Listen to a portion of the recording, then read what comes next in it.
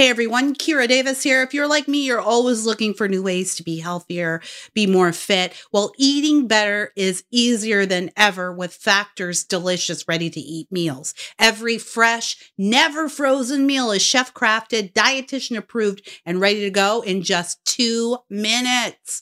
You'll have over 35 different options to choose from every week, including Calorie Smart, Protein Plus, and Keto.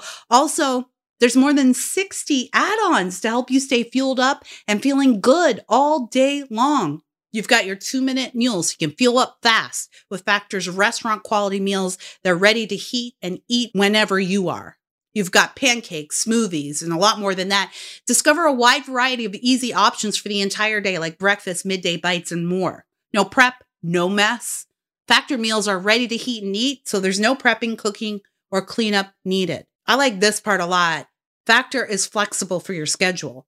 You can get as much or as little as you need by choosing your meals every week. Plus, you can pause or reschedule your deliveries at any time. My husband and I travel a lot for work, and some weeks we need more meals than others. So that is a huge plus. Factor is the perfect solution if you're looking for fast, premium options with no cooking required. I'm raising my hand. I'm not a very good cook, so I love that.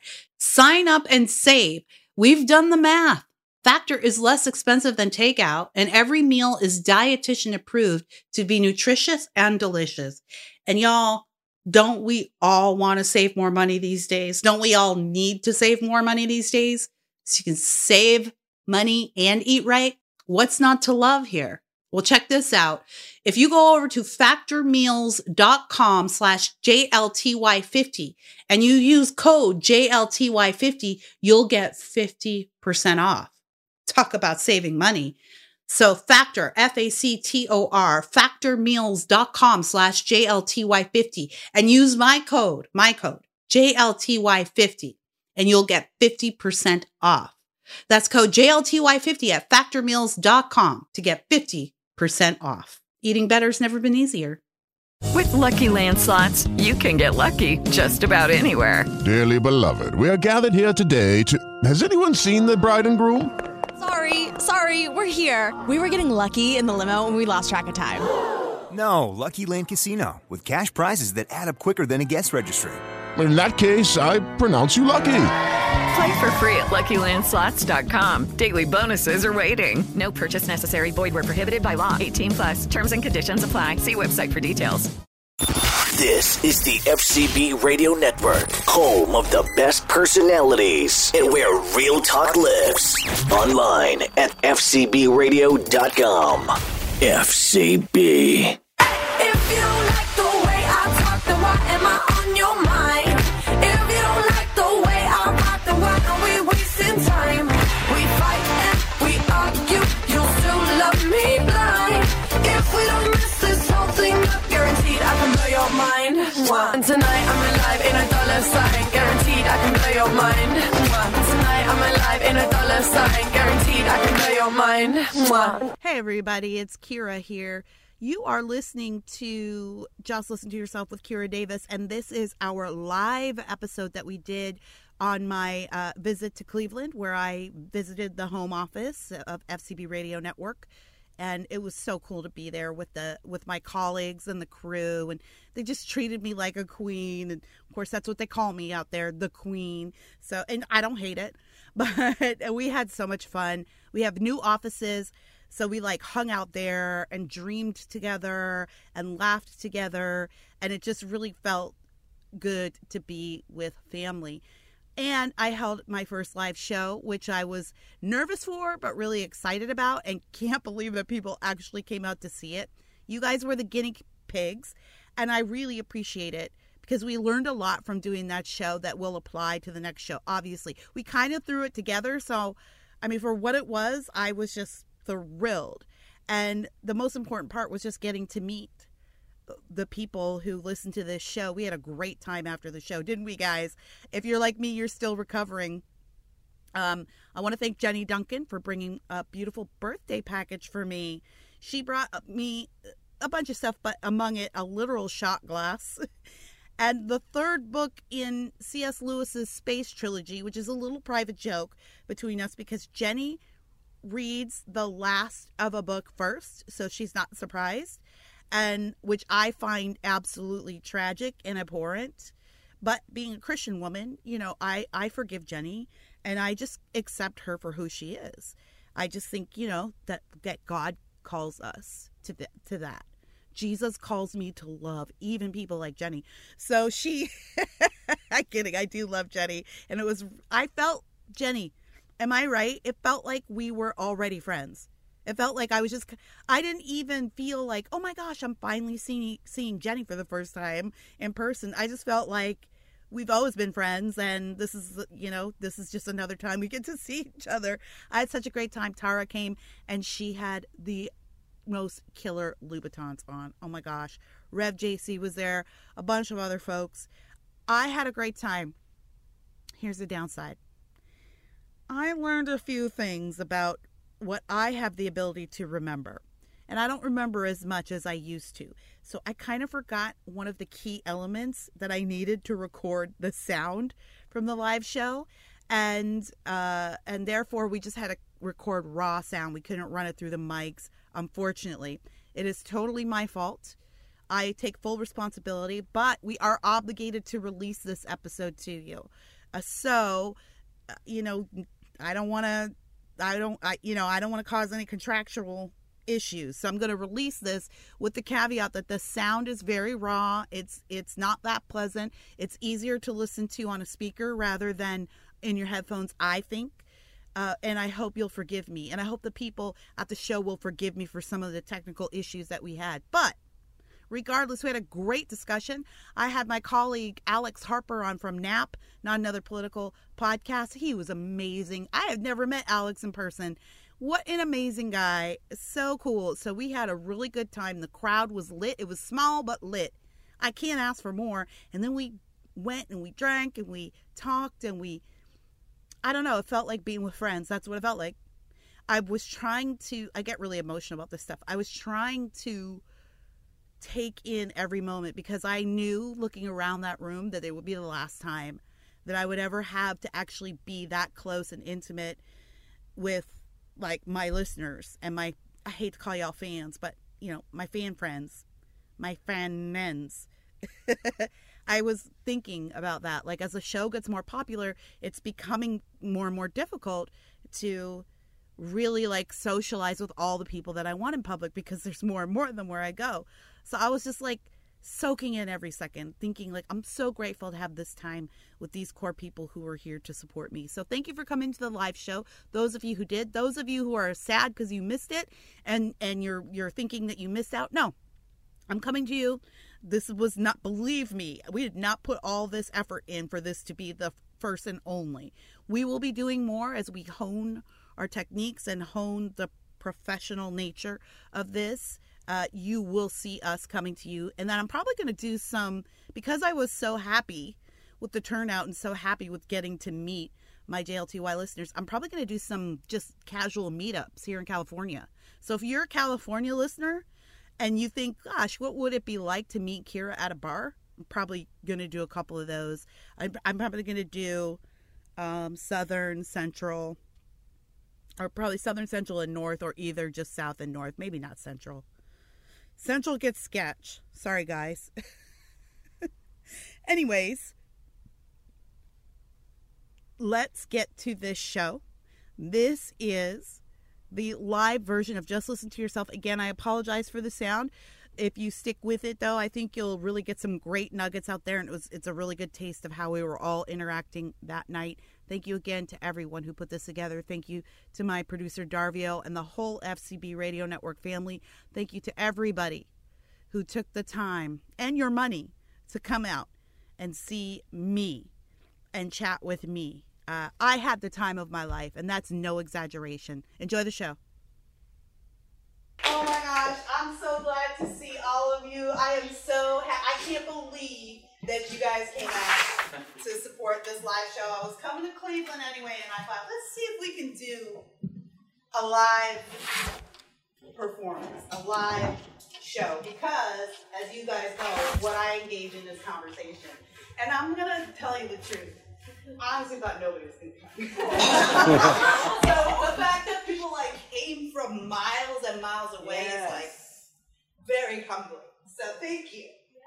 We are so happy to be here. Oh, thank you, Tara. Jenny. I'm so excited to see everybody. We're going to hang out after this is over. But to start off, what I'm going to do is I'm going to turn on my little recording here. And we're just going to engage in some conversation. I've got Alex here, and I'm going to put him on the spot for some things. Sorry about that. All right. I always hear you as Harp. Harp, yes. And I was wondering what your name was because I kept hearing Alice. I'm gonna blame Colin for that. Yeah, I'm gonna blame Colin for that. My co-host Colin Jackson. Yeah, Colin tends to slur my first name. My first name is Alex. Colin was supposed to be here tonight, but he went to go get engaged or something. Something completely not important. Yeah, right. Me and Harp will take care of it. Okay, so how do I want to start out? Why did I start JLTY? Started JLTY because I thought that there were some concepts out there that that to me seemed simple, but I would hear people talk and hear people chat, and I would think, like, are you even hearing what you're saying? Like, you're not really thinking this out. You haven't drawn out this position all the way to the logical conclusion. And I think some people feel like it's going to be, I'm saying something very important, saying something very deep. But, I mean, when you actually examine what it is, it's like, actually, you've not said anything at all. And, of course, politicians are the best at this. But in our soundbite culture, I think we all can slide into the idea that we're armchair experts, and I'm going to hit you with this one line, and boom, I won the argument. That's because we have a meme culture. Everybody sees the memes and the little captions under the memes, and it's like, that's right. Yeah, if I can just say something witty enough to catch people's attention. Yeah. Yeah. I'm going to ask you to hold that mic a little closer to your mouth. I'm so sorry. Yeah, no, it's okay, because this is how we're going to pick up this recording. And I forgot my laptop, which is supposed to be recording. Anyways, yeah, so I started JLTY thinking, who is going to listen to this random person talk about concepts that I think are fairly simple? And it turns out that a lot of people, and people of all stripes, I have a lot of friends in the punditry class who are like, I listen to the show because it really does help me clarify, what I'm thinking. I was on with Stacey Washington the other night, and I'm a big fan of Stacey on the right. Stacey Washington, I'm a huge fan of hers, and for her to say, "Oh, I love your show. Like, I listen to it so that you help me clarify." And I'm like, "Yeah, but Stacey, you're way smarter than I am. Stacey's way smarter than I am." I'm like, what do I have to teach you? And she's like, it's just something about how you can simplify concepts. And for me, one of the things, I've told this story on the podcast before, but I've had this idea when I started doing punditry that I was going to be like a super sophisticated pundit, and I was going to be like National Review, and I was going to work for The Atlantic, and I would talk to all of the smartest people, and I would be, with whatever pundit name you had that you loved, I was going to be in that class. And then I would get feedback from people who would say, well, you just make these things seem so simple to me. And I'd be like, I'm smart. I use a lot of big words.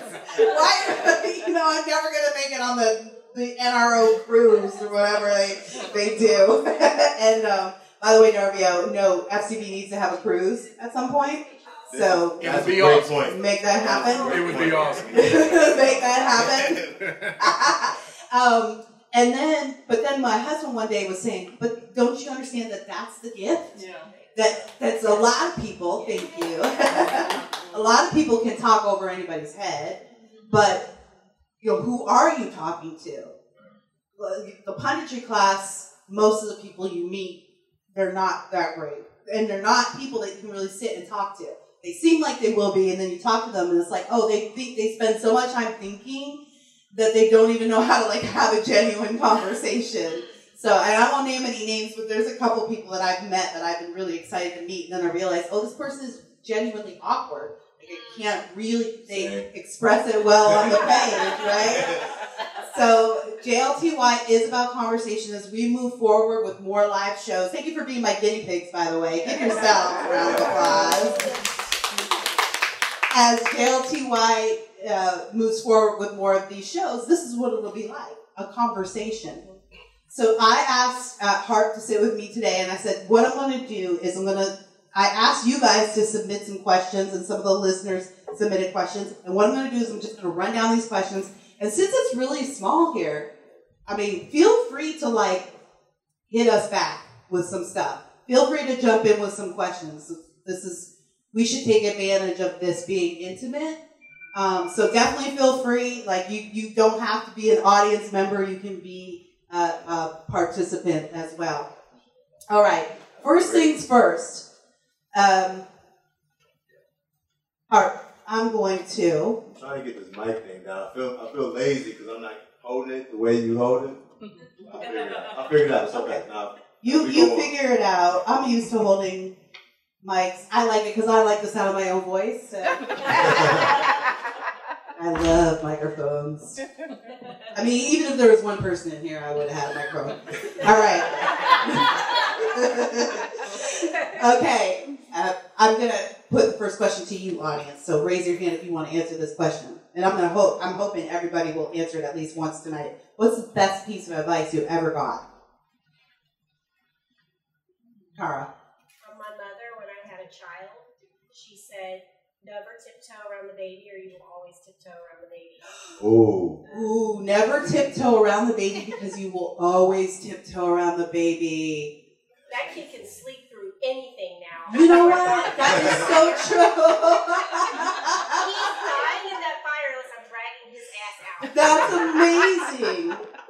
Okay, yes. I love that piece of advice. I wish someone had given that to me, but I also did try not to be too tiptoey, but I think you're right. Yeah.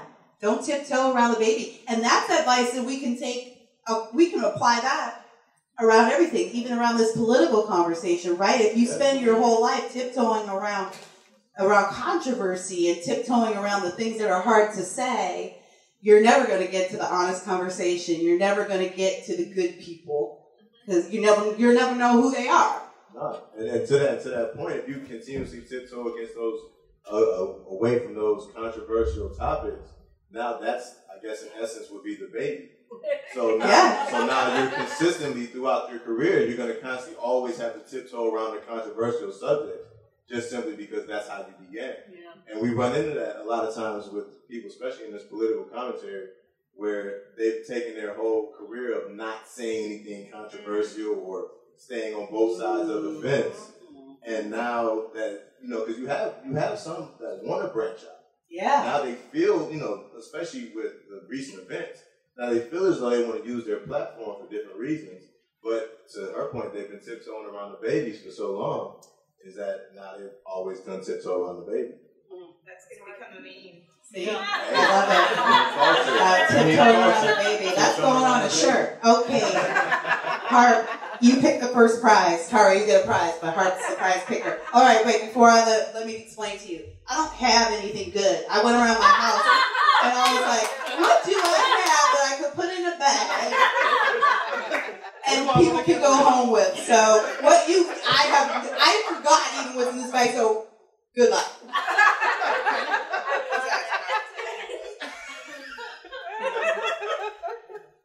There's a rapper to it, so I'm going to get the one with the rapper to it. Oh, Mel's here! There you go, Tara. Congratulations. You really could. By the way, can we let's take a minute to admire Tara's shoes. Yes, those are Louboutins. Tara's shoe game is legendary. Okay. Take a minute to appreciate the $5 gift that matches the $5. Really need to take a minute to appreciate that. I'm sure. They look great. They look great, by the way. Okay. All right now. You gotta get the shoes in. I have to get the shoes. Please don't forget the shoes. Okay. And just as a point of reference, Kira is absolutely right. She told me literally as we were walking out, I have no idea what's in this bag. So I told her, I said, I'm going to feel for whatever is the most interesting feeling, and then that's what we're going to pass out. Okay. That's a little creepy. And interesting at the same time. I take no responsibility for what's in there. You guys bought the tickets. Touche.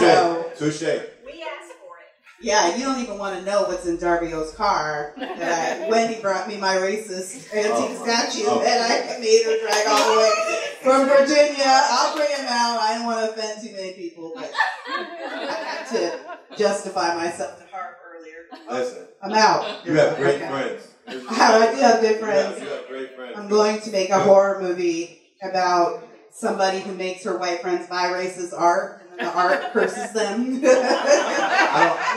tell them, oh, you're real woke though if you get this. Yeah. Again, I'm still way to curse them. I'm still wondering about that point of sale altercation of, hey, let me get this racist item that I know is racist. Yeah, Wendy, did anyone look at you funny when you buy my racist stuff? No, because those antique people, they'll buy anything. Yeah. Exactly. That's what I was saying, right? It's antique people. As long as you're You willing better to pay the price. listen. You're a better friend than any friend I have. All right, let's get started. Let's ask some hard questions here now, Harp. First question. This is from my subscriber page, davisnation.locals.com. And I think I'll ask this question because it's the one I get the most from people and talk about the most on this show, which would be, why do so many black people vote Democrat when Democrat-run urban centers are the worst areas to live in as a black constituent? And Darvio and I were having a really interesting conversation earlier about this idea of how, like, we kind of wrestle back the cities and how we appeal to the needs of people, while at the same time, like, there's a lot of rot in local government that has to be dug out. And how does that happen? But I'll answer first, and then I'm going to hand it to you, Hart. You bounce off this. Tell me what you think. I think that I always say government goes to those who show up. And Darvio was saying earlier that in Cleveland earlier this year, right, that y'all had tried to get a Republican headquarters in the hood, in one of the hoods, and the Republicans wouldn't do it. So how are you supposed to appeal to people? I think a lot of us think like, oh, this is common sense. Why wouldn't you just know that this is the right way to vote? Or that this is, that these are the intentions that these people have. But it's not always common sense. Because when you're looking around and trying to put food on the table, or struggle to get to work, or trying to figure out daycare for your kids, you're looking around to see who's there to help. Even though, if I put two and two together, things around me aren't that great, but still the only people that are showing up are from this Democrat-run group, or this liberal group, or this left-wing group. So it goes to who shows up. And that's who's showing up. I always use the Ahmaud Arbery case because I can remember getting a letter from somebody saying, I think that was a good case for us to take up for and to be upset about, but I just don't trust those the parents, because they hired Al Sharpton, and he's a race hustler, and I don't trust him. And I agree with that, by the way. But I was saying, well, what's the conservative lawyer that went in there and said, let me represent your family? What is she supposed to do? She's not made of money. She took the help that came to get justice for her son. So we're not there offering. Republicans and conservatives will spend $1 million to fight for your Second Amendment rights. But when's the last time you saw a Republican or conservative group come in and say, I want to represent you in this police brutality case. I want to represent your family in this. So that's how I feel about it. What do you think? So I believe it's twofold. So I believe one of the biggest things was simply the narrative that I'm going to use Democrats just because that's the point of reference that we're using for the conversation. But the narrative the successful narrative that has been able to have been pushed by Democrats that all Republicans want to do is be the villain, I guess, for lack of a better term. So if you can make a certain party that's opposite of you, of course, the villain in public perception, now that also takes away their ability to go into those same neighborhoods and try to be productive without saying, hey, we're going to give up, basically without having the same narrative and the same message that the Democrats have had for so long. Because a lot of the Democrats' messages have been, we're going to help you and they're not. We're going to help you and they're not. So we're going to keep passing these laws to give you, and they're not going to do it. They're going to fight us at every turn. Anything that doesn't get done was because they wouldn't let us do it. So now you have a built-in villain, you have a built-in boogeyman, per se. So now it's harder for Republicans, conservatives to come in and do actual good because it's an automatic wall that's put up. It's a defense that's put up simply because, you're red or you have an R on your lapel. And it's not. How do you combat that? I mean, I think everything you're saying is true, but then at the same time, is the response to just be like, oh well, I guess that guy is. And that's what I was going to get to. So it's, you can't give up on the mission to help people if that's really your mission. If your goal and your mission is to really help people, it doesn't matter if you're met with resistance because your objective and goal is to help. And so yours should be results driven. Did this help? You quantify it with different data. How do we know that this actually helped, or what did we do may have had adverse react, or may have had consequences that we didn't intend on. Yeah. So continuing and then not having that stop. So you're allowing yourself to be portrayed as this villain, as this boogeyman by stopping. If you can't continue to tell me that this person's not here to help me if they continue to try to help me. Yeah.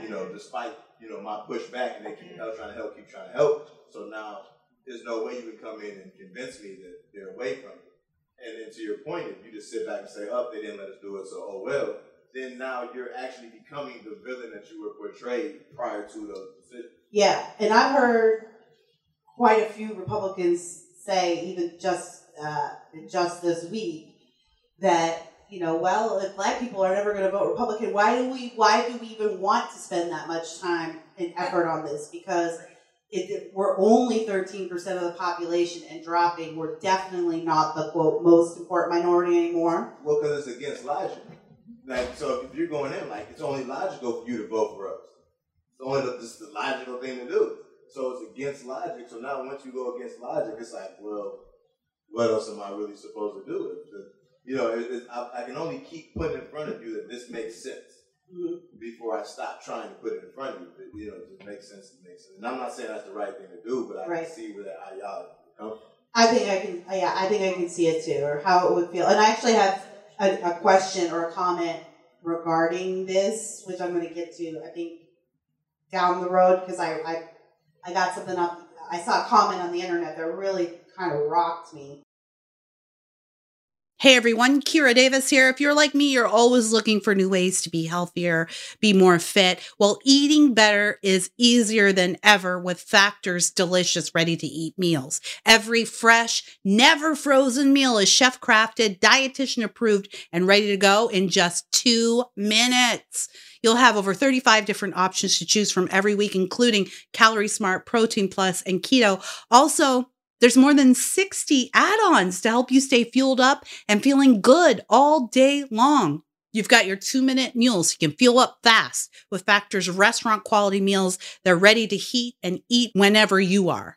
You've got pancakes, smoothies, and a lot more than that. Discover a wide variety of easy options for the entire day, like breakfast, midday bites, and more. No prep, no mess. Factor meals are ready to heat and eat, so there's no prepping, cooking, or cleanup needed. I like this part a lot. Factor is flexible for your schedule.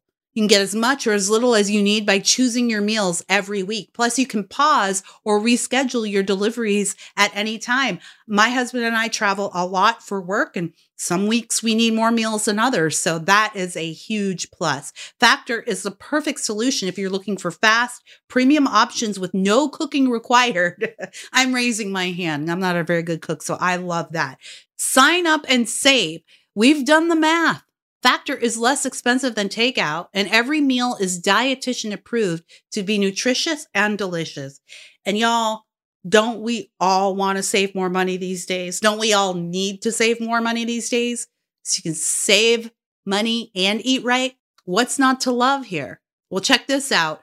If you go over to factormeals.com/JLTY50 and you use code JLTY50, you'll get 50% off.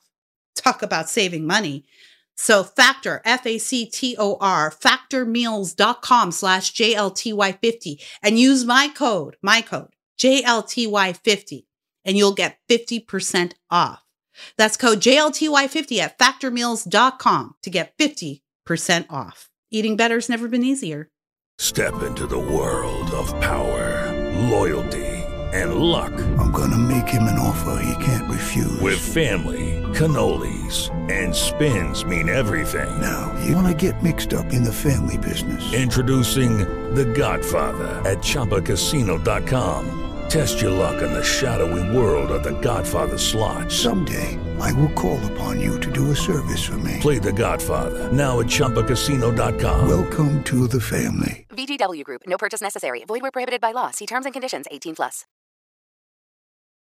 Hot topics, celebrity news, in-depth interviews, and a whole lot more. It's the Outlaws Radio Show. Listen on the iHeartRadio app or wherever you get your podcasts today. That's the Outlaws Radio Show. Well, actually, let me get to it right now because I think. Go ahead and pull it up. Yeah. Go ahead and pull it up. Does anyone else have the best advice they ever got? What's the best piece of advice you ever got? You've had plenty of time to think about it. You could get. You go for it. Okay, yeah, I'm gonna do this again. Yeah, Jenny. Mine comes later in life. When I was in high school, I had a college student come back to my high school and say, decide now what principles you want to live by when you leave home. Because when you get in that situation and you're in the middle of something, it's too late. So if you decide you are going to do this or not going to do that, decide it now. And so then when I went off to college, she was right. So already know, decide what your principles are before you go into a situation. I'm not telling you what's right or what's wrong. You decide, and then you tell yourself, after I leave, I'm going to do this and not do this because this is important to me. That was good. I love that. Yeah, that is so good. You know what's even better is that somebody came back from college to let you know that. You know, because that's almost like, I guess, one of those Back to the Future situations where they're like, hey, you're going to need this in a couple years, but you may not know it. You're going to need this in a couple years. So that's cool. I love that. And I think as a political pundit, that's actually how I feel. So, because as more successful you get, the more temptations there are out there for you to lean one way or the other, for you to go in hard on this issue and not that issue, for you to throw in with this person and not that person. And it can feel like you're giving up opportunities sometimes. But for me, I don't struggle to say no to things that I know aren't healthy for my career or even for what I believe, because I know what I believe as a pundit, and I'm only a pundit because I care about my community, and that's how I even got started in politics in the first place. So it's gonna contradict my mission of making America more prosperous for Black people in general and all Americans in general. Then it's easy for me to say no. And it's easy for you, and to your point, as the more you're going to get more and more temptations the higher you climb. Right. And it's just the nature of the beast. Oh yeah, it's a lot out there. Yeah. So to her point, and kind of message too, is that if you have a hard point of I'm not going this route, I'm not going to become this. We'll say, for lack of a better term. So I'm not going to become this person with this type of personality. That gives you that ability to weed out those opportunities that seem great, but are going to start to push you toward the direction that you. You see that happen a lot with your favorite political pundits, don't you? Isn't there somebody you have? You're like, he used to be so cool, but now he's like seeing like they've gone off the deep end. But that's what happens when you start to stray. Yeah, you have to be more and more controversial. You have to be like more crazier and crazier to get the clicks, and it becomes or the opposite. Or you either start controversial, and then to get clicks, you go more toward the other end, where you sound controversial, but in reality, you're towing the line of a different agenda. But it seems controversial because these are no longer your independent thoughts. Right. Because you took a left and you should have took a right. That's a good point. All right. What do we got? I even forgot that. Right?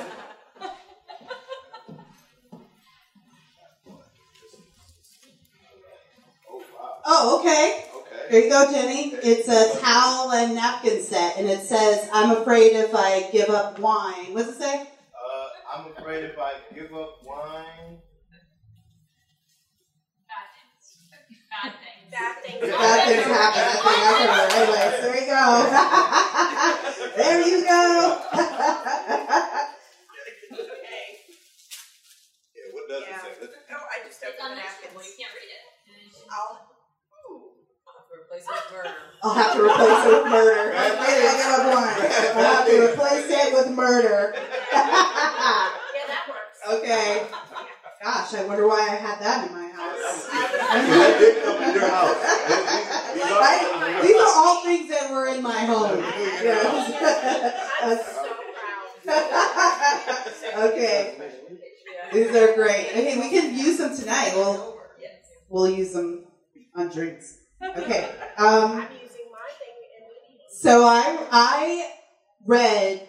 I was doing some internet trolling, and I found a thread that was it asked white people, like, what's one thing you wish black people knew about you? Usually it's the opposite question, right? But I was like, this is interesting. What's one thing that you wish black people knew about you? So I found this response, and I think it goes with what we were just talking about before this last prize, because it really spoke to me. This woman says, she says, I'm afraid of hurting you or making you uncomfortable because I know your lives are already so full of white people bullshit that I sometimes cut off my chances to make more connections outside of my white friends group.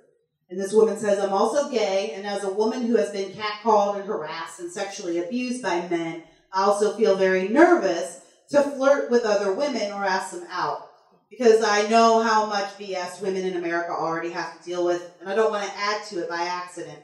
But that anxiety means I don't approach women romantically, and I don't approach black folks as often as I'd like to. I'm only sabotaging myself and a chance to make new connections, but it's difficult not to feel like, as a white person, you're a wrecking ball who has every chance of hurting those around you, and the best thing you can do is leave people alone. I thought that was so deep. Yeah, that was deep. Can I answer that? Yes, please. So, I don't personally feel as though and I'm just going to speak to you guys. We're all white. Yeah. So, but I don't personally believe every white person is evil, out to get us, racist, or anything like that. Like, that's just not. And a lot of the black people that I encounter don't feel that way either. Like, it's a situation where you know when you're not wanted. You know when you're being looked at in a certain light, a certain stereotype. But it's not like, and I'm only saying this because she seemed like she had reservations about approaching black people and speaking in a social setting.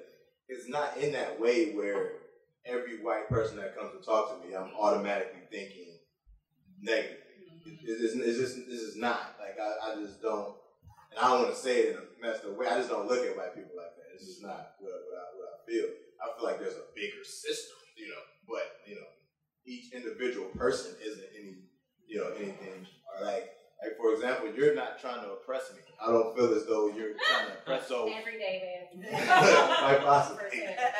But so to her point of with the letter about feeling as though I don't want to approach, it's not so much approaching, and it's not in that way. It's more of because that sounded like social gatherings and networking. It doesn't seem like social situations. Yeah, it doesn't seem like random stranger on the street. It seems like maybe work gathering or something along those lines.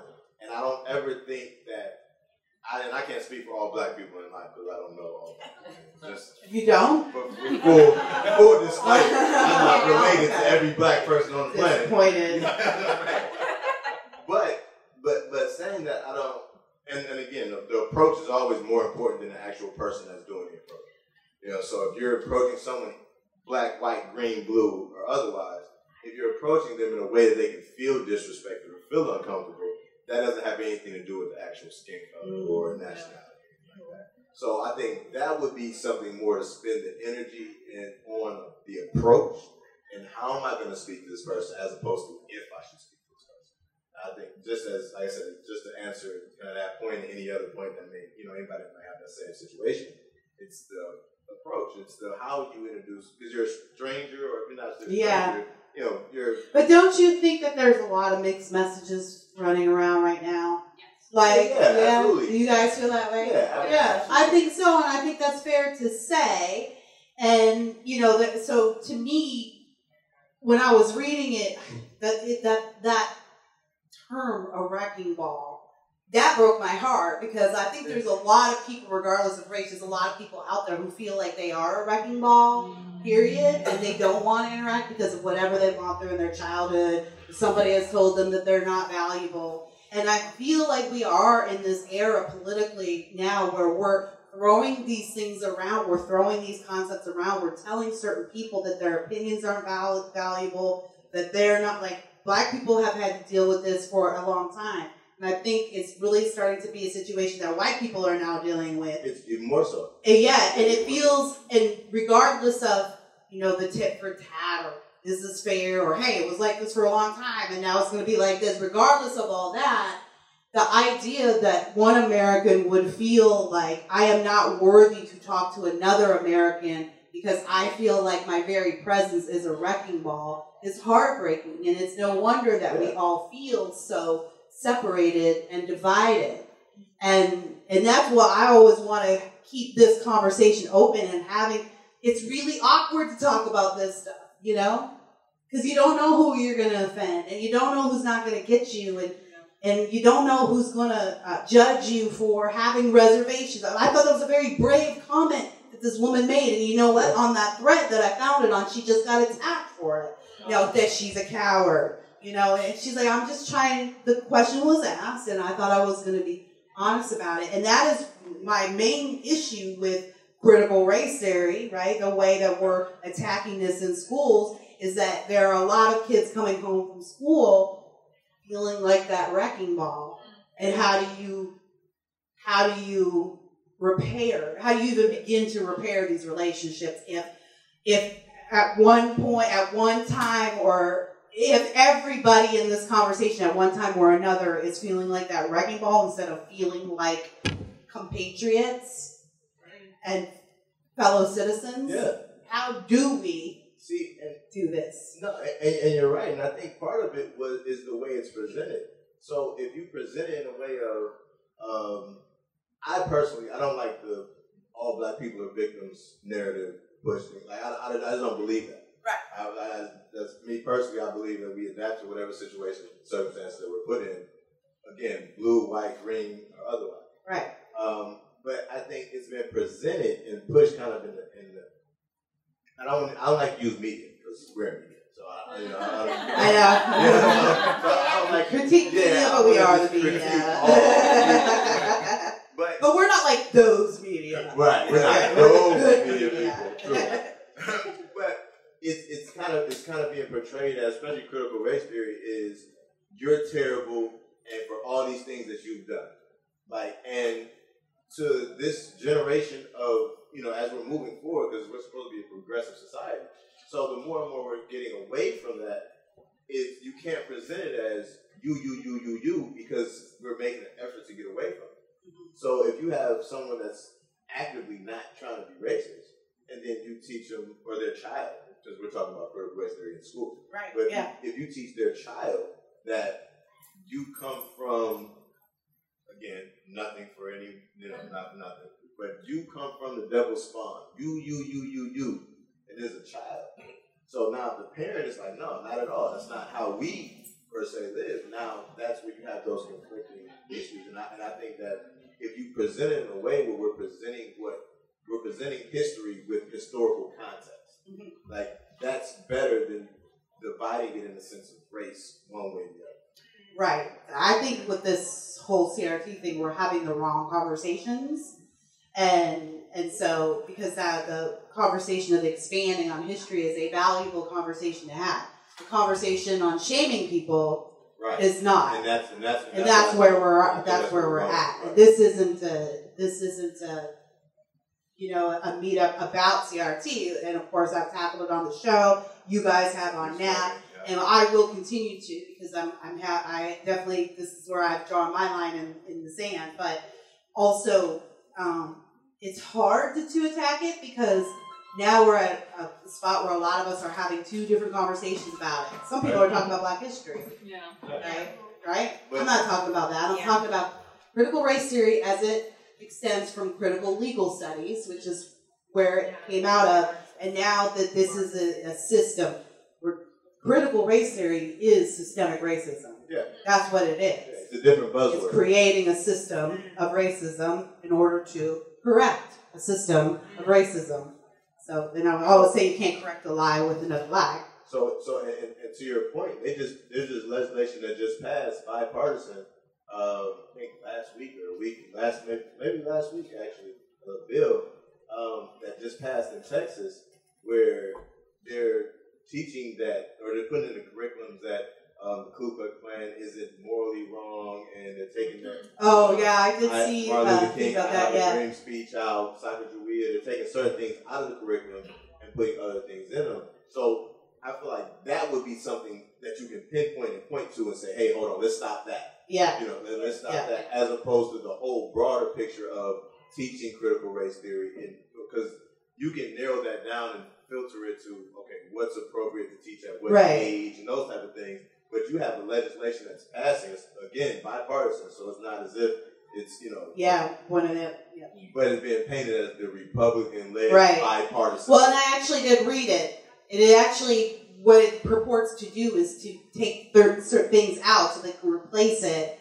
with some of these. So it wasn't even a thing of, we want to pretend these things don't exist. It was the head eating the tail. It was like, see, if we want to teach this stuff, then we got to make room for it. So we got to get rid of this other stuff. So we're never getting to what we need, which is a full picture, right? Because politicians don't know how to create a full picture. They can only take, they can only cut up, they can only remove. Well, because you can't show the full picture because sometimes that goes against the agenda. Right. I can't give you the whole picture. That's a good point. I have to give you these snippets. I have to filter it to you so that way you're going to believe the agenda that I'm pushing is better than whoever, And this is all, I feel like this isn't even a conversation that we should be having in context of schools right now. And the fact that we are, I think, is a testament to kind of where we are in education. But CRT actually has no place in K through 12 education. It is an academic study. It was made by Harvard law professors. And that's why, to your point earlier, is that you have critical race theory, and you end up with two conversations, and that turns into Black history. Yes. Because in order to get to K through 12, it has to be couched as that. Yeah. Black history. Yeah. So that's how we end up in that same situation. Yeah, and it's tainting the conversation. We're not allowed to have honest conversations about it. But I'm going to keep having those conversations. I've had some of these lessons come home with my kids. I don't care for them. I find them to be dangerous, and I find all of this actually a very unproductive use of our time in this country right now. It's spinning wheels. It's really what it is. It's to move forward. We shouldn't have to worry about how it's being reported. Right. Thank you. And that's where we're stuck at. We're stuck at how is it actually being reported, as opposed to let's continue to move forward. Right. So we're 60 years from segregated schools, somewhere around there. Mm-hmm. We're about 60 years from segregated schools, give or take. If you've ever listened to the show, I'll be wrong. I don't have a problem being wrong, because I feel like if you look it up to find out the specific detail of what I was saying in the context, you'll get my point. So I don't have a problem being off a year or two. Yeah.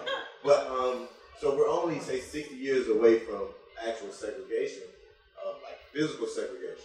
So now what does that look like? What progress have we made in those 60 years from what schooling looked like as us all being in the same room?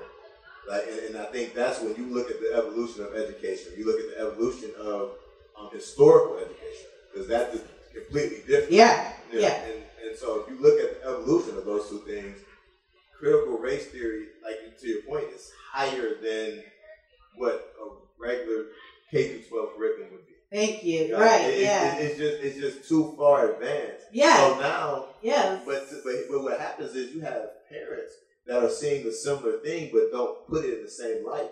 So it's like, hey, I don't want my child learning about the Tulsa massacres in 6th grade. Mm-hmm. But now I look like a racist because I said I don't want them to learn about the Tulsa massacre, and it's just not that, not in the 6th grade. Right. So you're teaching them something that I also don't want my child to learn about too far into sexual education in the 6th grade. Right. Right. So, that's a good point. But what happens is you put your finger whack. How dare you not want to teach critical race theory? Well, I didn't say I didn't want to teach it. Right. I'm saying I don't want. Saying it doesn't belong in my kid's classroom when she's 3 or 4 or 5. But then they get painted as a villain. Now they get painted as a racist. Now they get painted as prejudiced. Now they get painted as all these things. And when that wasn't the case, that's kind of Miss Ma'am, you got a comment? I have a comment. Okay. Yes, ma'am. First of all, I think maybe the foundation or the Achilles heel for the racial injustices in America are based on the lack of empathy rather than sympathy. You don't have to be a blind person to be able to relate to what a blind person must have to go through without being able to see. So the lack of empathy, I think, is the Achilles heel, and that's the rot in the system. That is so good. So that is so good. And I'm gonna let you jump in here, but I think that really speaks to me because as public schooling has started, we do a lot with quote empathy in public schools in California, right? We got Bully Week, we got Kindness Week. My friend Wendy will know, like, I hate Kindness Week at my kids' school. I hate it. I'm so mean about it, but I'm like, but because it does the opposite. It actually doesn't teach empathy. What it's doing is teaching these kids to, like, check off a box. Oh, this is what I did. Look, there's that black kid over there. I went and played with him, and I can check this off the list, and now I'm empathetic, but it doesn't have anything to do with knowing who you're with, knowing who you live with, knowing what their lives are, and saying, and I say this on the show all the time, too, like, I don't necessarily understand your experience, but it's valid, and it's yours, and so I don't totally get what you're saying, but I'm here with you anyway. I'm standing right next to you. Yes, ma'am. Wait a minute. And the other comment that was made regarding the appropriate age for kids to learn about various things in life, I don't think any age is off the table. I think parents should have the ability to rationalize when their child is ready to hear something. If they're in preschool and they come home as a result of having been bullied, at that point in time, they're not too young to understand what bullying represents, and that it's a bad thing, and the repercussions behind being bullied and becoming a bully. So I don't think there is an age differential at all. I think it's based on the parents' logic in regards to how well they know their child. Yeah, see what you're talking about, we could do a whole show on this, because what you're talking about is parental power versus the power of the state, and what the power can compel you to do in school. So, which is something that those of us who are for school choice, we struggle for, right? These are issues that happen with your parents. These are issues that parents should be able to, if I'm going to you, I'm saying, look, I don't feel like you're addressing this well in school. I should have a say in that. I should, right? Public school doesn't let you have that say, which is what we're... The state believes that they can raise your children better than you. And a lot in public school, absolutely they do. But I'm going to let you get to it, Alex. So what you been... So 2 points, ma'am, and both of your points are absolutely right. So I'm going to go in reverse order. So the only reason I'll turn. Yeah, that might turn your house though. All right, there we go. The only reason I said that the appropriate age for schooling, especially like wouldn't be necessarily K through 12. I'm really speaking more so the formal curriculum. I absolutely believe that each one teach one. You're supposed to teach your child everything that you feel like your child is ready for at the time. Yes. My parents are old. Both my parents were older. My father fought in Vietnam. When I was 5 years old, we moved from inner city Cleveland to the suburbs. Only black kid in the area. So my father took it upon himself to explain race to me early. He took it upon himself to point out different things that as a child I wouldn't have saw because it was, overt racism, those type of things. So to that point, I feel like we're supposed to, as adults, to any child, black, white, green, otherwise, but you're supposed to teach any child their heritage. You're supposed to teach any child their morals and different customs of the family environment. But I personally put that onus more on the adults around the child as opposed to in the hands of the schools. And the only reason I say that is because you can't tell my history like I can tell my history to my son. Well, that was my comment, that the parent. Yeah, that's what I like it begins in the home. Yes. To prepare you for what you're going to be subjected to outside of the home. That's what I like about that too. All right, let's push this forward. Hey everyone, Kira Davis here. If you're like me, you're always looking for new ways to be healthier, be more fit. Well, eating better is easier than ever with Factor's delicious, ready-to-eat meals. Every fresh, never frozen meal is chef-crafted, dietitian approved, and ready to go in just 2 minutes. You'll have over 35 different options to choose from every week, including Calorie Smart, Protein Plus, and Keto. Also, there's more than 60 add-ons to help you stay fueled up and feeling good all day long. You've got your 2-minute meals. You can fuel up fast with Factor's restaurant quality meals. They're ready to heat and eat whenever you are. You've got pancakes, smoothies, and a lot more than that.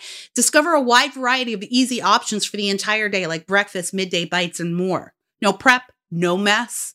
Factor meals are ready to heat and eat, so there's no prepping, cooking, or cleanup needed. I like this part a lot. Factor is flexible for your schedule. You can get as much or as little as you need by choosing your meals every week. Plus, you can pause or reschedule your deliveries at any time. My husband and I travel a lot for work, and some weeks we need more meals than others, so that is a huge plus. Factor is the perfect solution if you're looking for fast, premium options with no cooking required. I'm raising my hand. I'm not a very good cook, so I love that. Sign up and save. We've done the math. Factor is less expensive than takeout, and every meal is dietitian approved to be nutritious and delicious. And y'all, don't we all want to save more money these days? Don't we all need to save more money these days? So you can save money and eat right? What's not to love here? Well, check this out. If you go over to factormeals.com/JLTY50 and you use code JLTY50, you'll get 50% off. Talk about saving money. So Factor, Factor, factormeals.com/JLTY50 and use my code, JLTY50, and you'll get 50% off. That's code JLTY50 at factormeals.com to get 50% off. Eating better's never been easier. Hey guys, it is Ryan. I'm not sure if you know this about me, but I'm a bit of a fun fanatic when I can. I like to work, but I like fun too. It's a thing. And now the truth is out there. I can tell you about my favorite place to have fun. Chumba Casino. They have hundreds of social casino style games to choose from with new games released each week. You can play for free anytime, anywhere. And each day brings a new chance to collect daily bonuses. So join me in the fun. Sign up now at ChumbaCasino.com. No purchase necessary. VGW. Void where prohibited by law. See terms and conditions. 18+. With Lucky Land Slots, you can get lucky just about anywhere. Dearly beloved, we are gathered here today to... Has anyone seen the bride and groom? Sorry, we're here. We were getting lucky in the limo and we lost track of time. No, Lucky Land Casino, with cash prizes that add up quicker than a guest registry. In that case, I pronounce you lucky. Play for free at LuckyLandSlots.com. Daily bonuses are waiting. No purchase necessary. Void where prohibited by law. 18+. Terms and conditions apply. See website for details. Hot topics, celebrity news, in-depth interviews, and a whole lot more. It's the Outlaws Radio Show. Listen on the iHeartRadio app or wherever you get your podcasts today. That's the Outlaws Radio Show. Do we have any more good advice? What's the other best piece of advice? This prize bag's cool, you guys. All right. Let's go to Miss Pat. All right. Since you, and then Wendy, you'll be next. All right. If you lie, you'll steal. Ooh, if you lie, you'll steal. Very true. That is so true. And you can apply that to politics. Exactly. Right? This is why it's so important, I think, because sometimes we can like whitewash the, like, a politician gets caught in a lie and we'll be like the whole Bill Clinton thing. Like, I was a kid when it happened, but I remember like a lot of people going, well, who cares? You know, it's his business, you know, whatever he does with his girlfriends. But he lied about it. And if you lie, you'll steal. All right. Pick out a good question. A good prize.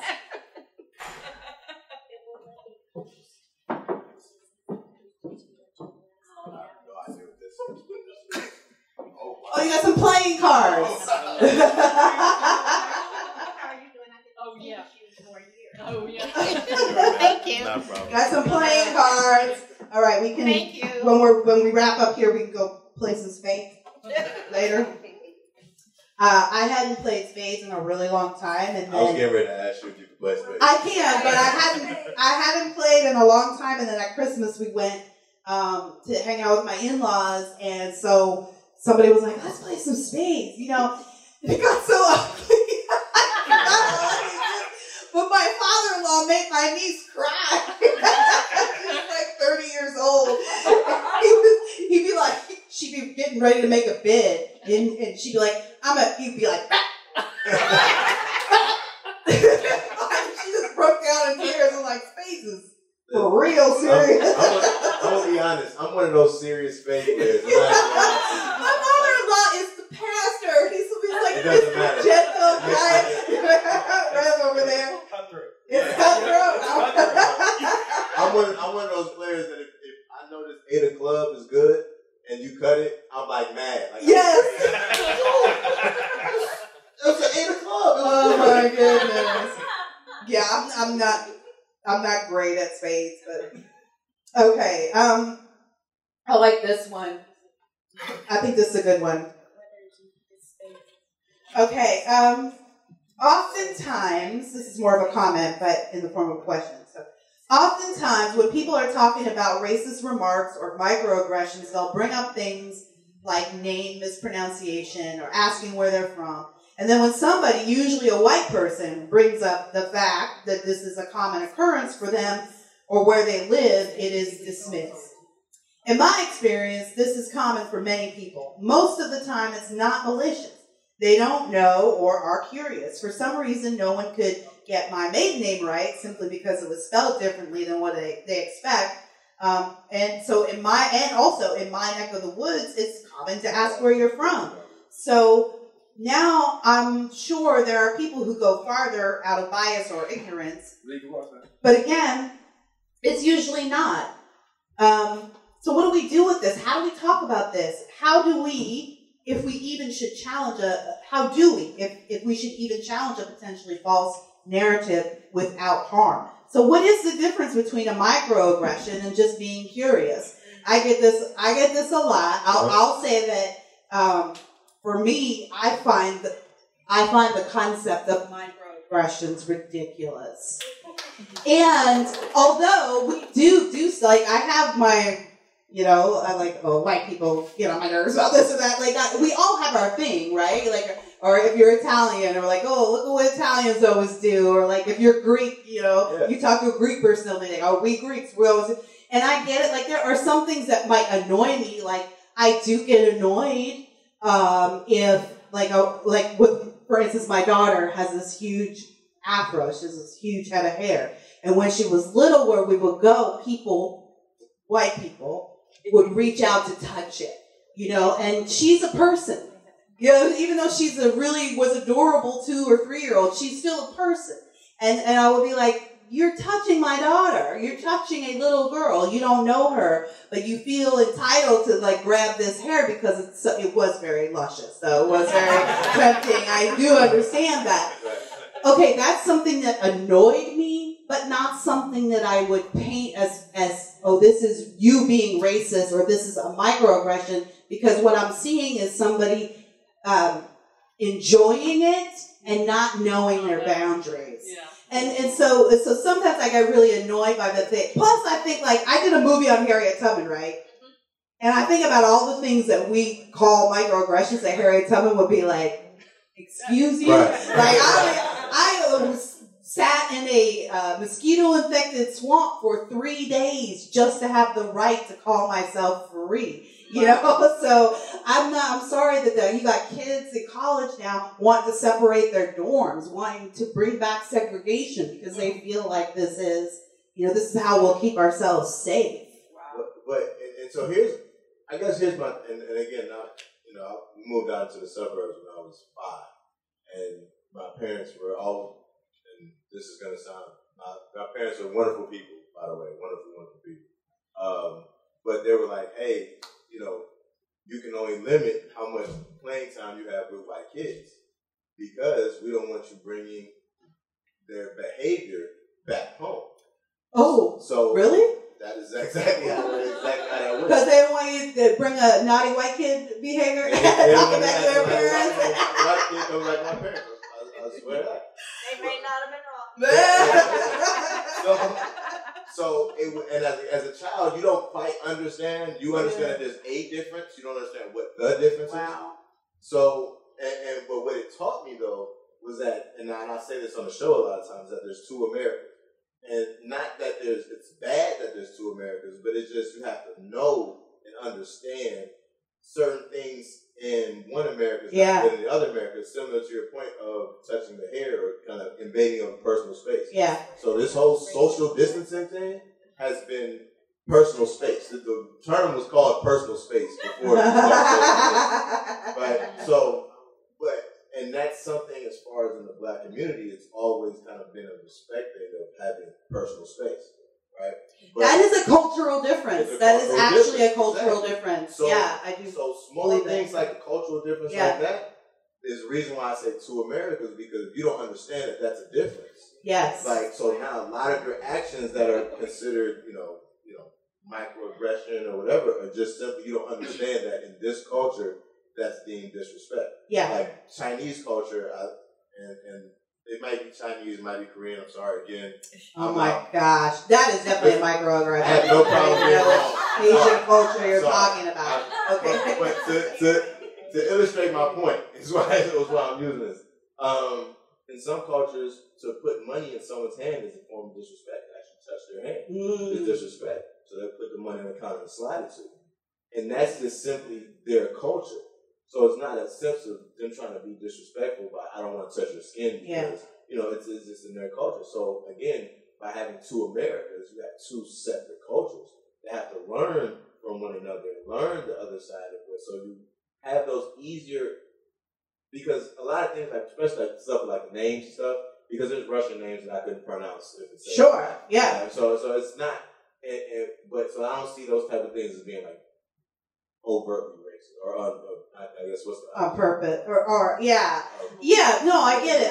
It's my opinion that probably 99.9% of what we call racism in America these days is cultural misunderstandings. Exactly. As somebody who's lived in both communities, I definitely see that. There are just things where I'm like, no, I just know that white person just doesn't understand that about us. Yeah. They just don't know. They don't know that what they did was disrespectful. Right. Or not even disrespectful, but it doesn't even have to go to the They don't know that what they did was annoying. Right.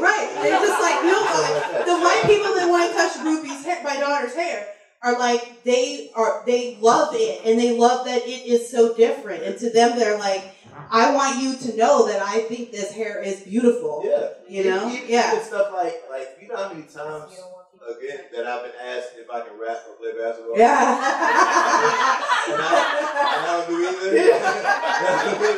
But it's you don't know that what you just asked me has an undertone of like stereotypes. Right. You don't know that. Right. You just like, hey, I figured you guys have more rhythm, so you right. Well, my husband, I'm gonna get to you when my husband that we have this same problem in our suburb in California. We live in a fancy suburb. We're some of the only black people. It's diverse, but we're not many black people there. And most of the black men that are there are former athletes. That's where they go to retire in this community that we're living. So we've got a lot of basketball players. You got some money.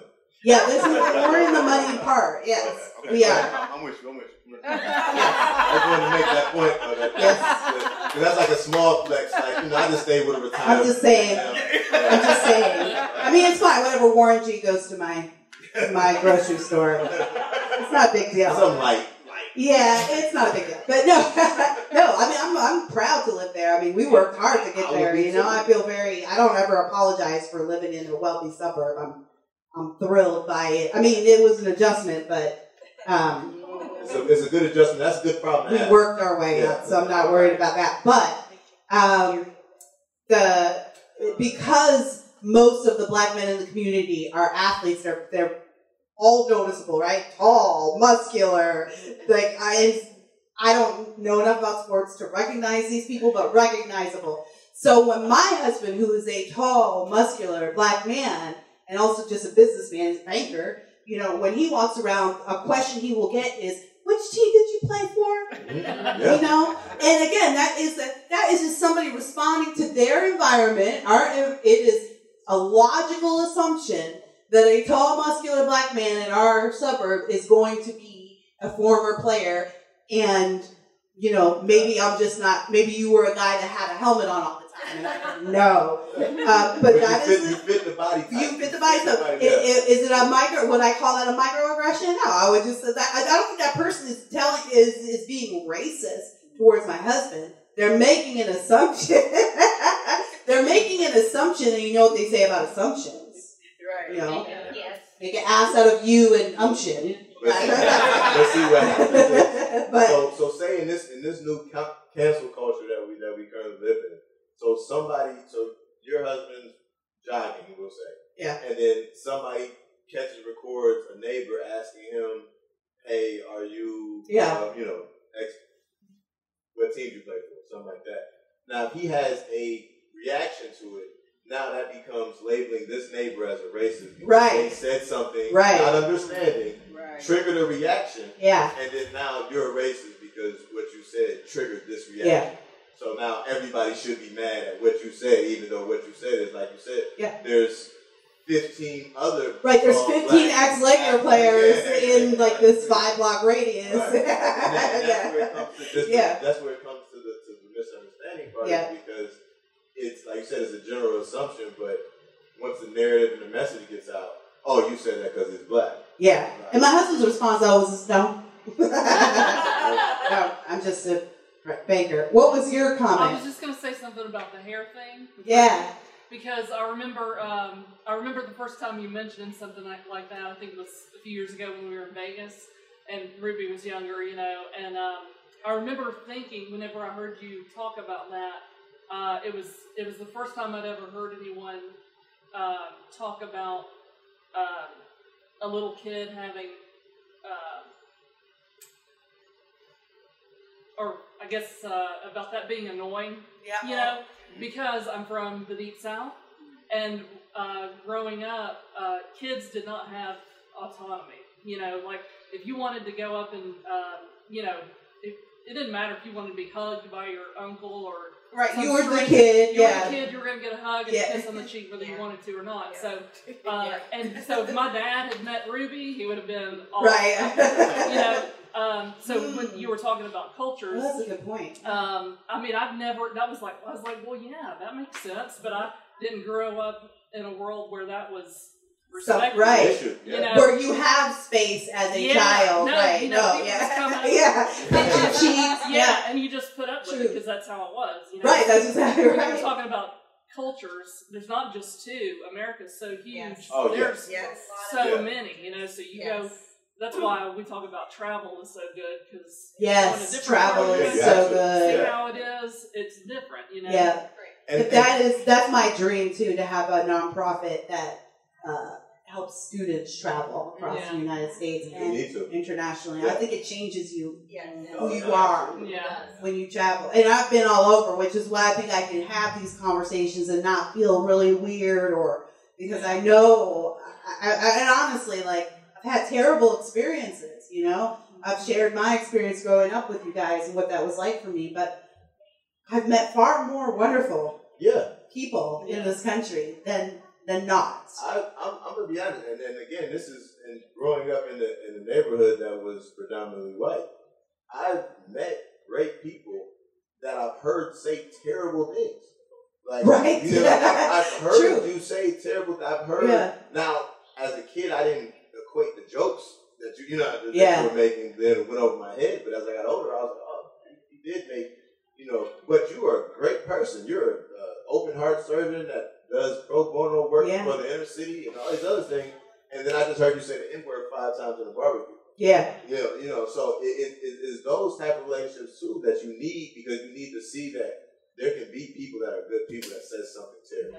And then there can be somebody that is a terrible person that says something terrible. So good. And then you have to kind of separate the two. You can't stereotype and put everybody in the box. And that's where you find out, that people are a lot, because even black people in the South are going to be a lot different than black people in Michigan or black people in New York City. Or, even among us, we had a lot of cultural differences, even who we consider black. That's a whole other conversation too. I don't blame white people for being confused, because a lot of times we have conversations about who there are groups of black people who wouldn't consider themselves black Americans. They consider themselves Africans, or of African descent or Caribbean descent. So there's all that.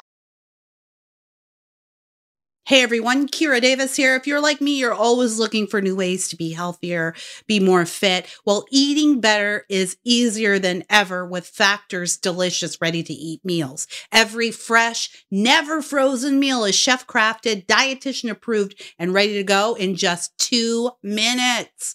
You'll have over 35 different options to choose from every week, including Calorie Smart, Protein Plus, and Keto. Also, there's more than 60 add-ons to help you stay fueled up and feeling good all day long.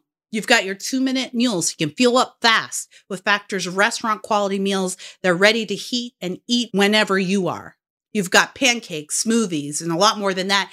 Discover a wide variety of easy options for the entire day, like breakfast, midday bites, and more. No prep, no mess. Factor meals are ready to heat and eat, so there's no prepping, cooking, or cleanup needed. I like this part a lot. Factor is flexible for your schedule. You can get as much or as little as you need by choosing your meals every week. Plus, you can pause or reschedule your deliveries at any time. My husband and I travel a lot for work, and some weeks we need more meals than others. So that is a huge plus. Factor is the perfect solution if you're looking for fast, premium options with no cooking required. I'm raising my hand. I'm not a very good cook, so I love that. Sign up and save. We've done the math. Factor is less expensive than takeout, and every meal is dietitian approved to be nutritious and delicious. And y'all, don't we all want to save more money these days? Don't we all need to save more money these days? So you can save money and eat right? What's not to love here? Well, check this out. If you go over to factormeals.com/JLTY50 and you use code JLTY50, you'll get 50% off. Talk about saving money. So Factor, Factor, factormeals.com/JLTY50 and use my code, JLTY50, and you'll get 50% off. That's code JLTY50 at factormeals.com to get 50% off. Eating better's never been easier. Judy was boring. Hello. Then Judy discovered ChumbaCasino.com. It's my little escape. Now Judy's the life of the party. Oh, baby, mama's bringing home the bacon. Whoa, take it easy, Judy. The Chumba life is for everybody. So go to ChumbaCasino.com and play over 100 casino-style games. Join today and play for free for your chance to redeem some serious prizes. ChumbaCasino.com. No purchase necessary. Void where prohibited by law. 18+ terms and conditions apply. See website for details. Hot topics, celebrity news, in-depth interviews, and a whole lot more. It's the Outlaws Radio Show. Listen on the iHeartRadio app or wherever you get your podcasts today. That's the Outlaws Radio Show. I want to keep us moving here. So another piece of advice. Wendy, this was you. Oh, yeah. Okay, and then you, Rev. Let's do two. Okay. You first. So this has to do with creativity, creating, yes. But it can apply to other things too. Somebody taught me if you're trying to do something, anything, create a piece of art or whatever, don't wait until it's perfect, until you think you've got it perfect. Just put it out there, you know. Don't wait to have something perfected because you'll never have it perfected. Just do it. I love that. That's what we do. That's what I do. Can I equate that back to politics? Please. Can I tie it back? So, in the same sense, there's a lot of legislation that goes out that gets negotiated and argued about, and so you've negotiated for this specific bill for 2 years. Yeah. When you could have put out a version of this that could have done good for people, right. and put it out for the purpose of what you're putting it out for, as opposed to negotiations to get it perfect for both sides. Yeah, that's true. Yeah. So that happens in politics a lot. Yeah. It's just over negotiation. That's true. And that's how I feel about JLTY too. Like I just was like, well, I don't have a totally professional setup or whatever, but you just like, you put it out there and people will find you. And all right, let's see what Wendy gets.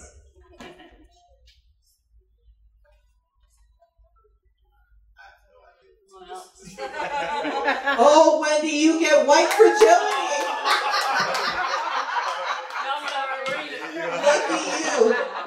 Lucky you. That is a brand new copy. I am going to do a JLTY. I think I'm going to do another live discussion though on white fragility because I brought my copy. So what's that about? I got Because I'm not gonna tell you why I asked you, right? It's because you have a lot of like sticky notes. like I want to get back to this page. Yes. I want to keep reading. So I feel like What did you write on the front of it? I don't have anything on the front. That's a sticky note sticking up the top. There's sticky notes off Let's of see. It makes it look like it's like broken glass or something. That's the design. Yeah. Yeah, like what's the sticky note It seems say? like you're writing a thesis on this book. Like, I do. feel That's like how we're I read back- books. Yeah. I take notes. That's why I don't really like the Kindle. I'll do like for entertaining reading, I'll do the Kindle. But if it's a serious book, I need paper. You only Let's read see. fiction on Kindle. This redefining is, this is my note, I don't even remember. This redefining is dangerous and will create more white supremacy. Her white privilege assumes that we want her. We aren't the ones telling white folks, don't go here. I don't know what this means. But here's a note at the top of chapter 5. OMG, I hate this book so much. And this is the book that you had 2 copies of? Yes. Because it is a cultural touchstone right now. I don't believe in talking about things you don't know anything about. Yeah. A lot of people are quoting this book to me in the conversation about critical race theory, so I thought, I'll read the book. I'll do the work that you all don't want to do. I will take one for the team. Thank you. And then I lost it. So I bought a new copy, and then I found it. So enjoy. Take that home to your husband. I think he might have read it. Oh, he'll hate it. It's a book by Robin DiAngelo, but basically why it's so hard for white people to talk about racism. And basically the concept of the book is that white people are inherently racist, and that is why they can't talk about it. But what I don't like about the book, I won't give, because I'm going to have a whole show on this, but what I don't like about it is that Robin DiAngelo, the person who wrote it, is white, and she seems to be the only white person who gets out from under that. She just writes 500 pages on how white people are inherently racist and how there's literally nothing you can. She has no solutions in here so far. This is literally nothing you can do. What you have to do is just fade away in the bit. You can't argue, but she's the one. She's the one white person that got away from it. So it's like, yeah. So I have a weird theory, right? It's somewhat strange, and I feel like any native, I'm not gonna say Native American, but any white male over the age of say 70 to 75 is racist. And the reason I say this, right, and it's not just the stereotype and all that other type of stuff, but if your foundation is rooted in racism. So if you have somebody that's, say, 75-year-old white man, if you figure their first 15 to 20 years of life on this planet was rooted in racism, rooted in Jim Crow, rooted in white supremacy, and then you tell them at 22, 23, hey, change your mind. What you're talking about is cultural, right? Like a cultural zeitgeist that like you're baked in it. You're kind of baked in it, right? But I disagree with you because that assumes that this is what this book is about, right? That every white that is automatically their experience. And that's not necessarily the experience of every white man over the age of 75 in America. It might feel like that because we think of southern part of the United States, but there's more experience like that isn't necessary. Now, the other thing that you're talking about too is what we deem racism, right? Culturally speaking, in 15 years, everybody in this room is going to be a racist, no matter where you stand on any issue, right?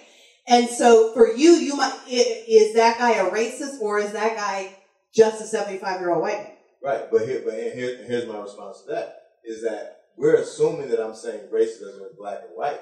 You have some 75-year-old white men that are completely against Japanese because of the wars. Yeah. Okay, what about a 75-year-old black man? Is racist. So anybody over 75 is racist? Probably racist. Okay. I don't know where to go with that. All right, Red. Best piece of advice you ever got. All right, I'm going to preface this with my grandfather was a retired steel worker. He's a racist, you know that, right? It sounded like we headed down the racist road.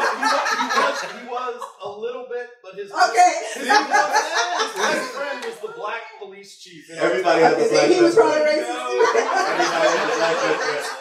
But also like a little not. Okay. All right, we'll go with that. Little racist and a little not. Yeah. Okay. All right, I'll take that. The best piece of advice he gave me is pay yourself first because shit happens. Hey, that's a great. Pay yourself first. We don't do that enough, especially those of us who work for ourselves. I just paid bills yesterday. It was terrible. It was terrible. It's horrible. All right. I got paid and then paid bills, and I have like it's demoralizing. Yeah, it's like, well, I mean, when my husband and I were first married, and he gets paid on Wednesdays. It gets paid weekly, actually, which is nice. But every week, it'd be like, wait, Wednesday. It's Wednesday. Oh, finally, this paycheck is here. And then it's like, wait, where did the money go? It's like, I paid bills. Yeah. I'm like, well, we're back down to $10. We're like, we're overdrawn. The worst thing that they created was auto pay. Yeah. That was terrible because I don't even know when it comes out. I just look up on the 13th randomly and like, what did I no. All right, let's see what good stuff is in here for Red. All this stuff was crazy. I don't know. Oh, whoopee cushions.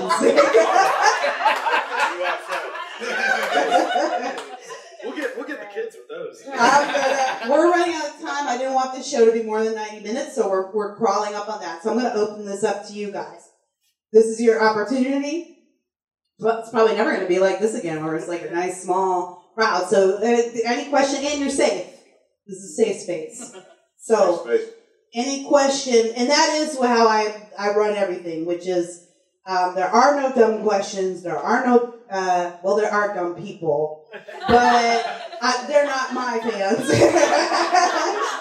But also, as you guys know, I just think we have to, if we're going to get anywhere, we have to have a space where people can say the cringy things, where people can ask the awkward questions without feeling judged, without feeling alienated, because you can't respond to a bad idea that you can't hear.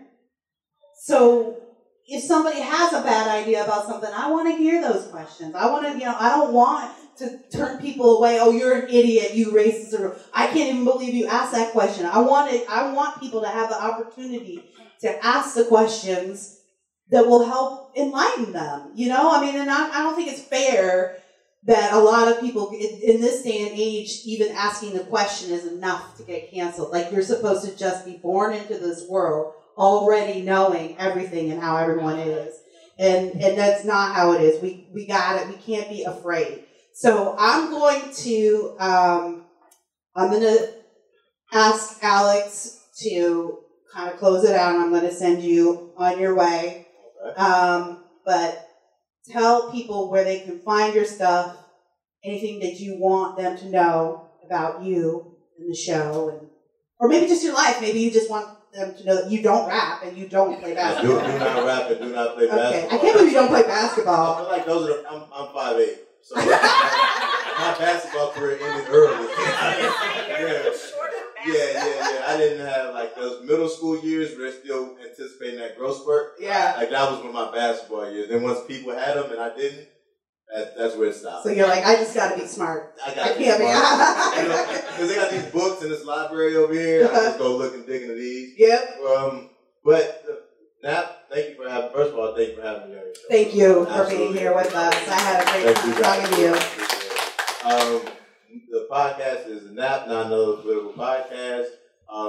The Colin normally does this. The Twitter is, correct me if I'm wrong, Darville, but the Napcast. Yes. There we go. First time I did that. So the Twitter is the Napcast, THENAPP cast. I also have to do this shout out Australia because we have people that listen to us from Australia. Nice. Man, so I always shout them out because I just appreciate the fact somebody. I wonder what we sound like the people in Australia. You know, the stuff we talk about. Yeah. I wonder what they like listen to and go. Yeah, I have no idea. I keep trying to lobby for a show. Somebody, fan that just, fanatic fan that just wants to bring us out. Yes. We have a lot of listeners in Nigeria. I keep saying we need to go on a Nigerian tour. That would be great. Give them the catchphrase before you leave. Oh, I can say it? I'm on someone else's show. We'll I try to be delicate when I'm on someone else's show. We'll bleep it. Oh, the fuck Joe Biden? Yeah, fuck all right, fair enough. All right, thank you. Well, before you go, I'm going to let you choose a prize out of here.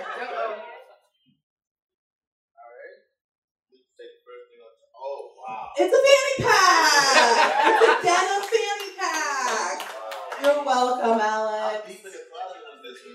It was down there, but it was brand new. It's brand new. It's never been used. You didn't have like cassette tape, like All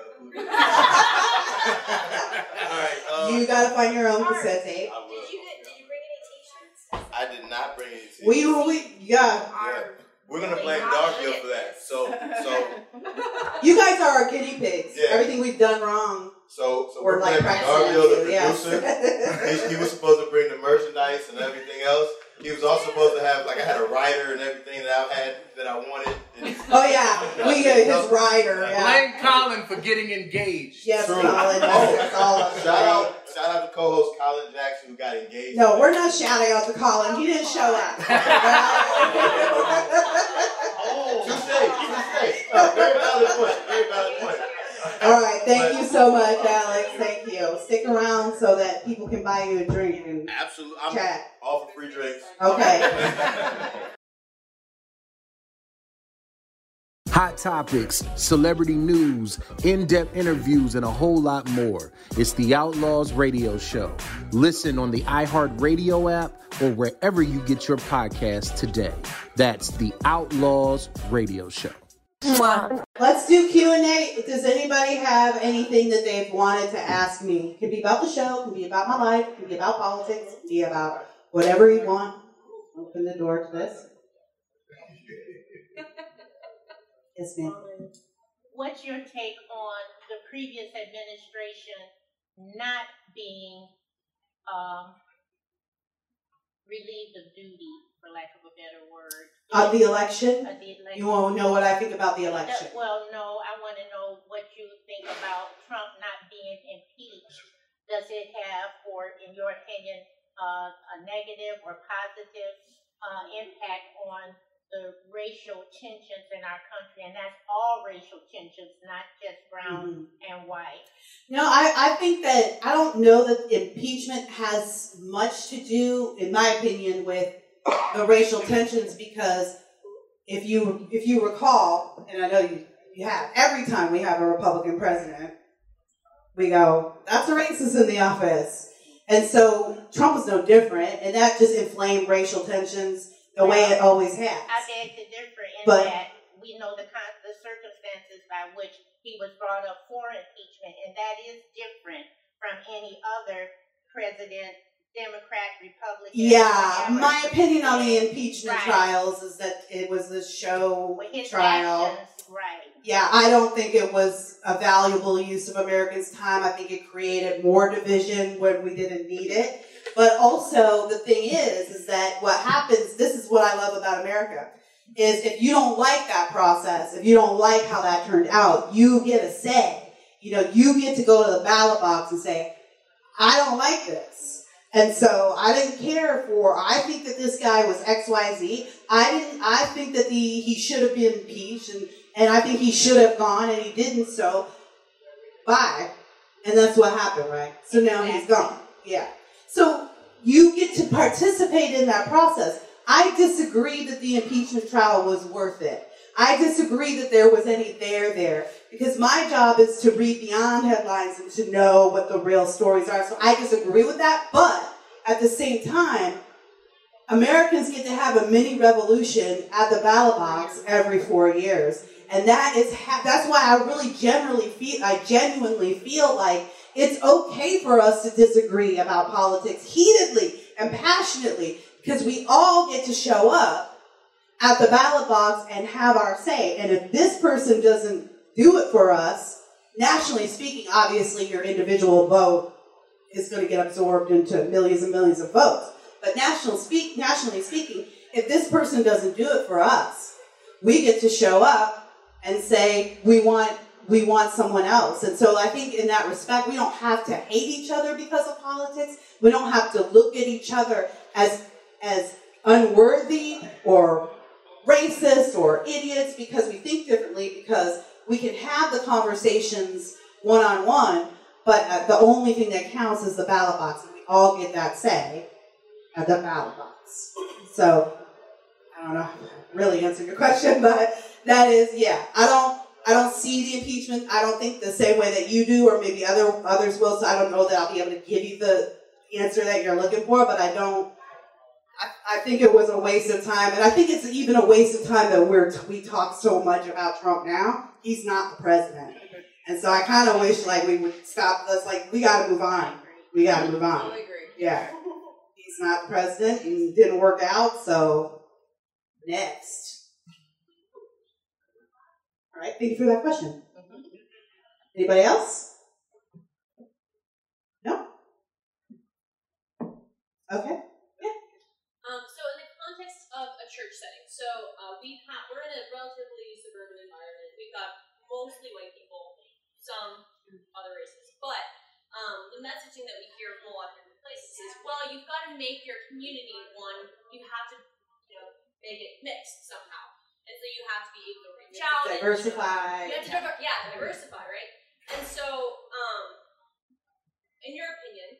Because whenever we go to other churches and we're like, oh, well, this church is an all-black church, we don't quite fit in here, we don't really quite feel welcome. Should they have to feel like they need to reach out to us to make me feel welcome here? Where do you see that there's a line between, yeah, you do have some responsibility of reaching out, what does that look like, versus I love this question. Versus there are different communities, and this is just, okay, well, if they feel welcome here, awesome, but if not, maybe there's another church a couple blocks down the road that reaches out to them more because it's culturally more what they're used to? Or I love this question. I think it's a question that we should always be asking in the church over and over and over again. I don't think that there's ever should be a time when we're not asking it. And I think when we stop asking questions, that's when it's a problem. There's no easy answer to that question. But the fact that I think it should be asked. We should always be probing ourselves, right? Are we open enough? So I had my pastor ask me once, because we were some of the only black people in our suburb, besides, the athletes or whatever that are my neighbors, the famous people. Hey, Kira, he literally asked, how do I get more black people into this church? And again, that's a situation where I could take that as a microaggression, or I could take this as a guy who's like a white guy who doesn't really know any other black people and is asking me what my opinion is. And of course, my opinion is always going to be gospel first. Always gospel first. I think Daryl Harrison, a lot of you guys listen to Daryl Harrison's podcast, he talks about that a lot. I think the church can be just as guilty of making an idol of race as the secular world. So we have to make sure that we're not making an idol. But at the same time, we have to make sure that people who are different from us feel welcome crossing the threshold. So what's that thing? Because my answer to my pastor was, you need to make this service longer than 90 minutes. You need to be more animated. Yeah. You need to get rid of the skinny jeans rock band and have that's what generally speaking the black people in this area, that's what they want. And so what you're asking is for, how do you change the culture in your church? Is that the question you should be asking? It's not that black people don't come here because they think they're not welcome. They don't like your service, you know? Most people don't want to listen to a rock band. You know, in black, if I go to the black church, I'm having a totally different experience. So, and that's okay. You know, that is the thing, that is okay. As Christians, we shouldn't be afraid of that, but we do have an obligation to make sure that we are open enough so that when somebody does walk in over the threshold, that we're not like making them feel uncomfortable because this culture looks so different from theirs. Like, I have walked into churches where, you know, as soon as you step in, it's just like the record skips and it was like, well, you know, like, oh, you don't, I'll tell you this true story. Most awkward church experience I've ever had. I went to South Dakota, went home with a friend for college. She was from South Dakota. And like the Black Hills, like, she was from ranch country. It was the kind of place where we drove from school, took us like 6 hours to get there. And then once you hit the border of South Dakota, you're driving another 2 hours into the middle of nowhere where her family owned a ranch. Her mom was the teacher at the only schoolhouse in their county. And there were 14 children in that schoolhouse. That's how, this is how sparsely, like, I was literally in the middle of nowhere. Didn't know where I was, who I was with, and of course, the only black person that anybody around there had seen. Her mom, you know, you might want to make judgments about these people, but by the way, her mom was an educated woman, and to this day is one of just a few people who speak Native Sioux in the country. And she was a consultant on Kevin Costner's movie Dances with Wolves. So don't think that these people were backwards just because they lived on a ranch in the country. Her dad was military. He had been all over the world. So they weren't backwards rednecks, but they obviously were ignorant in some ways. They hadn't seen anyone like me. So lovely experience. I loved the family. We had a good time. We went to church. The church has probably got 45, 50 people in it most. And it was one of those churches that you see on TV. Like, in the middle of nowhere, like this white clapboard and like a bell, and it's the middle of this field. And it was just like surreal. And I walked in, and no one paid a lick of attention to the pastor the whole time. Every single person's eyes were just trained on me. And I never felt, I'm used to being the odd man out, but I never felt so uncomfortable. I could just feel these stares boring into the back of my head.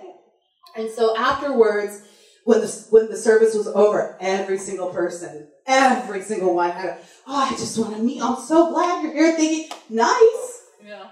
But very like aggressively nice, like I just want to make, we're so glad you're here, you know, because you're so different. And it's like, I've never felt so uncomfortable in a church, and I didn't have any ill will towards those people. I knew that for them, I was something that they had never seen, but no gospel was heard that day, you know, and that is the thing. Do they need to hire a gospel choir and make sure that they live in the middle of nowhere? How are they going to get more black people into their church, you know?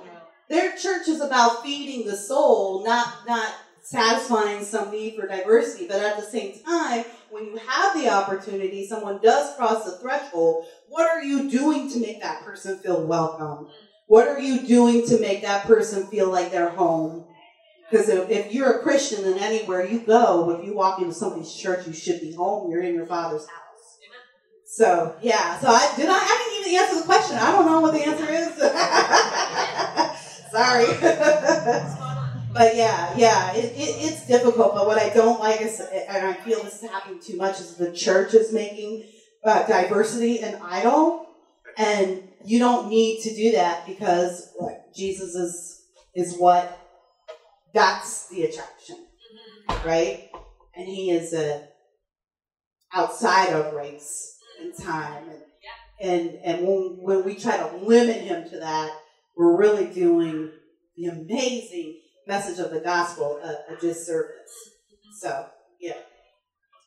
Thank you, and good luck to that. I don't think you need to be making extra things because then that gets weird too, right? Like, hey, look, we're hiring the gospel choir so more black people will come in. Really? Like, what do you do? Nothing. I just think that when those people come, you just open them, welcome them with open arms, just the way that you would want to be treated, and you don't need to look at them as special or like, oh my gosh, guys, black person's here. we did it. You just to be open and be like, welcome home, welcome home. All right. Anybody else? No? I tried. You come up with one thing? That's okay. I don't know. You asked all your questions. So. You asked all your questions on our subscriber page, so that's fair enough. Well, I want to thank everybody for coming out tonight. Thank you. Thank you. I want to thank my producer, Darvio, and I want to thank Alex, and thank you for being my guinea pigs. And I've had such a great time tonight. I'm definitely going to be doing more of these. So I look forward to it, and I would love to see more and more people be willing to sit and engage in hard conversations. And I want to say thank you to you guys because I think that it's really, unfortunately, it's a brave thing to be able to ask tough questions or hard questions or be willing to learn. That is the thing that surprised me the most about Just Listen to Yourself, is how much response I have had from people who are like, I don't necessarily understand this, but I want to learn. Or I heard this point of view and thought, gosh, I never really looked at it like that before. My biggest episode is the one on Black Lives Matter. The difference between the organization and the sentiment, and how, just even pointing out different things about the realities of being a black person in America, where some people might be like, you know what, you're just being a reverse racist. But there are more people who said, you made me think about this in a way that I had never considered before. Do you know how much effort it takes? Why do you think that it's so easy to just run headlines these days and that that's what everybody runs with? It actually takes physical energy to change your mind about something. And a lot of people are lazy. And just because you hear a different truth doesn't mean you will change your mind, but the fact that you're open to changing your mind, the fact that you're okay, you know what? I did get what you're saying. I still don't agree with it, but I didn't think about it that way before. So that's something I'm going to consider moving forward. It's an invaluable skill. The more people that we can encourage to have that attitude, I think the better off we're all going to be. So thank you, everybody. Let's go get some drinks. Yeah.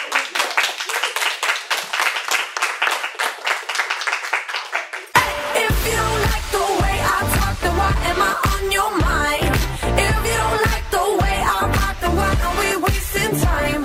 We fight and we argue, you'll still love me blind. If we don't mess this whole thing up, guaranteed I can blow your mind. And tonight I'm alive in a dollar sign, guaranteed I can blow your mind. And tonight I'm alive in a dollar sign, guaranteed I can blow your mind. The FCB Radio Network, first class broadcasting worldwide.